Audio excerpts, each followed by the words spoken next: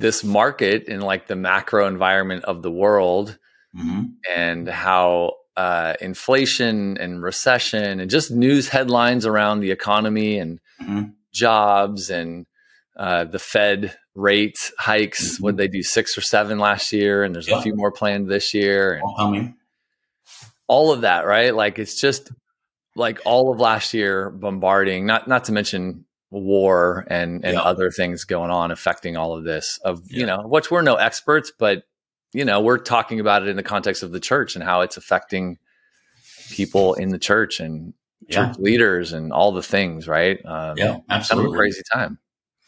Yeah. I mean, I was, when I led a church, 2000 was a pretty tough, I started my church in 96. Yeah. So the 2000.com was pretty, that was 3 years of hell. And then in the middle was 9/11. So there was that. And then 2008, I remember kind of pastoring through that. And, as a church leader, like you really just, your first place is the place of faith. You got to, as people who believe, and the Bible's very clear, and especially as leaders, right? I have a lot of church leaders, listening to this. It says you got to go to faith first. And like in times of crisis, sometimes churches grow because like people are afraid, right? So they kind of get back to their faith a bit, but it's an opportunity when things are going sideways that everyone is relying on the stock market and relying on, stability in this. And really, we can only rely on God. God's the only stable thing that can get you through a moment like this. So that's the key. I was thinking about this as we were kind of just talking about doing a show. I mean, this might be the first real time, like as an adult, right? I'm almost 45, I have 3 kids, married, own a home. But like this time I think maybe I'm of a certain age where it's like more real or more, right? It's like more, adulting is real. And it's stuff like this your goes on. Responsibilities like continue to grow as you get older. Yeah. I think that's it, right? Like with kids and the family being bigger and all that kind of stuff, it's like the responsibility factor is much higher. Right. Absolutely. And you just start to feel it differently. I remember in the late 80s in Australia, we had a very bad recession. The interest rate on my house went to 17%. That's crazy. Imagine that.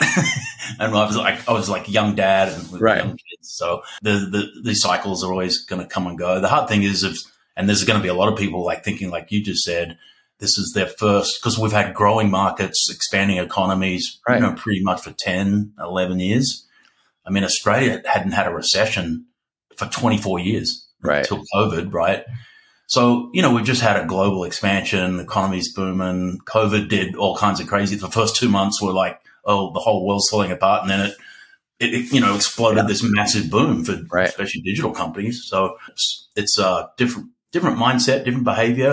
We've talked about kind of last year as a business, we just could see things coming and, we read stuff and you listen to smart people and you kind of, and everyone's screaming it now, there's a big recession coming. So just for a church leader, like just thinking about your budget for 2023, to probably be a little bit conservative doesn't mean you can't live in faith and trust God and all the things, but you got to put, budgeting and economics and run your church as a business would.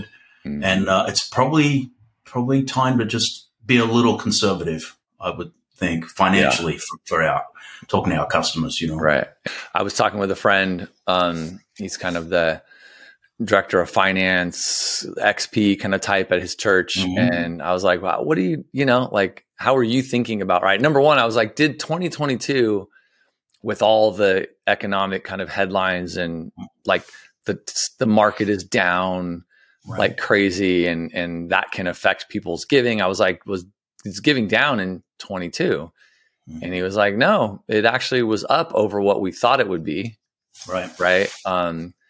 Surprisingly. And he's like, we're kind of going into 23 with, our plan to keep growing, but with like a kind of contingency plan, right? If things start to turn.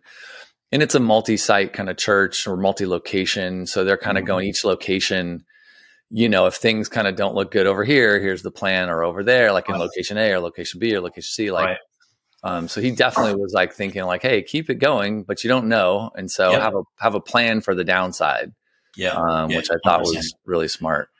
I mean, that's, you try to live off 80%, give 10%, kind of save 10%. That, that's hard to do if you're on fixed income. But also if you're teaching, a teaching pastor, you have to preach faith and trust in God. It's a good opportunity for people to lean back on their faith, discover their faith.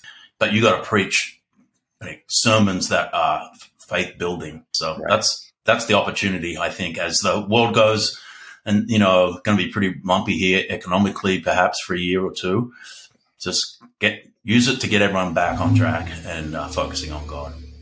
You think 2008, 9/11, was there any sermons that you preached that you're like, or I don't know, themes of sermons other than faith, like, okay, great, like be hopeful, be faithful. But can you think of any that you were like, these ones I remember getting great responses to or really helped people?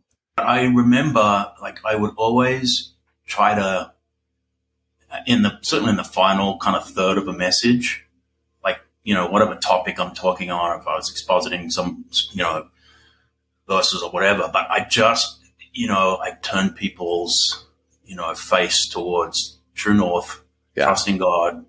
God doesn't let us down.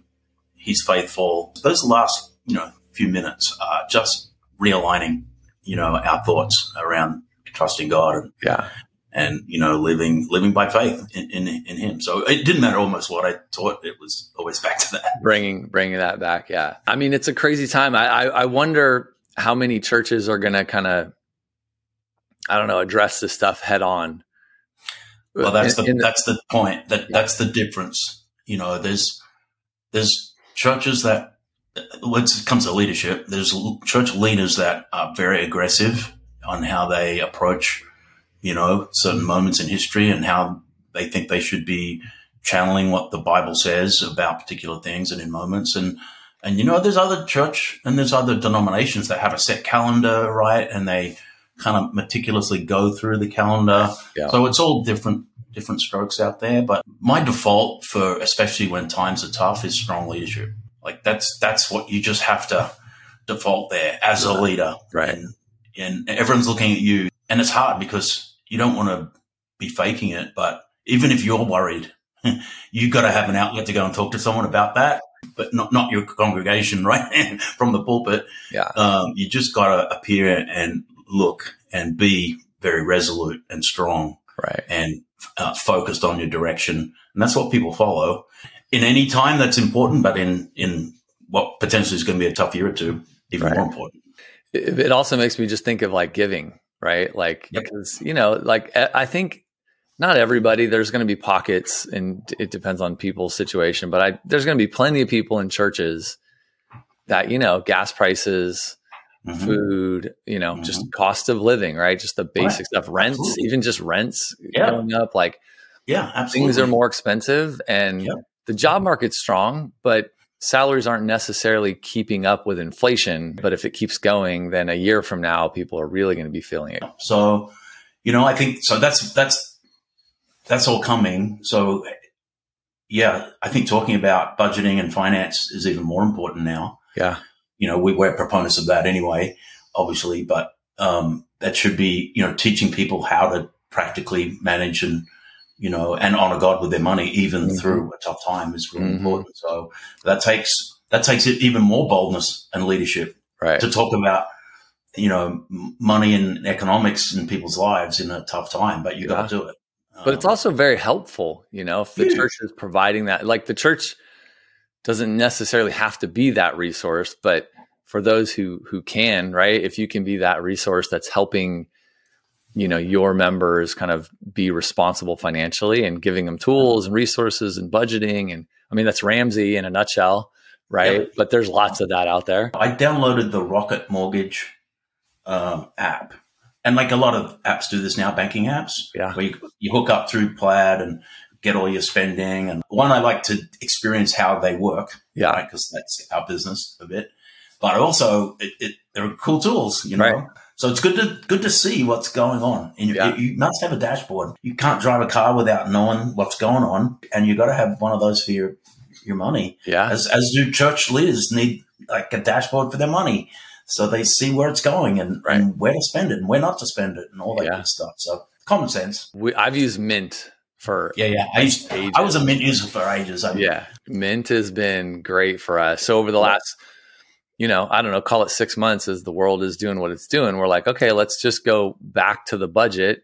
Let's make sure that we're, course correcting right where we need to and being mindful about, eating out or the grocery bill or entertainment, but being mindful of that stuff, right? I think everybody should be mindful of that stuff. Like no matter what's going on, but certainly in a time like this, when other things are getting more expensive, like you can control certain things, but like having the tool that shows you how you're spending and then living on that budget. I had 2 premium YouTube accounts that I didn't know about. This is what got me on this. It's like, know all your subscriptions, right? Yeah. And like, I'm terrible at all that. Right. So that was $20. I probably saved $100 a month. Just in that 5 minutes.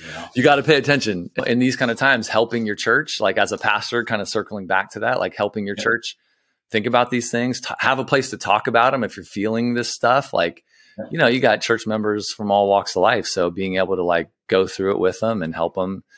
And then even like talking about like giving and generosity, like that's a whole nother layer to this in this environment. Like, how do you do that well?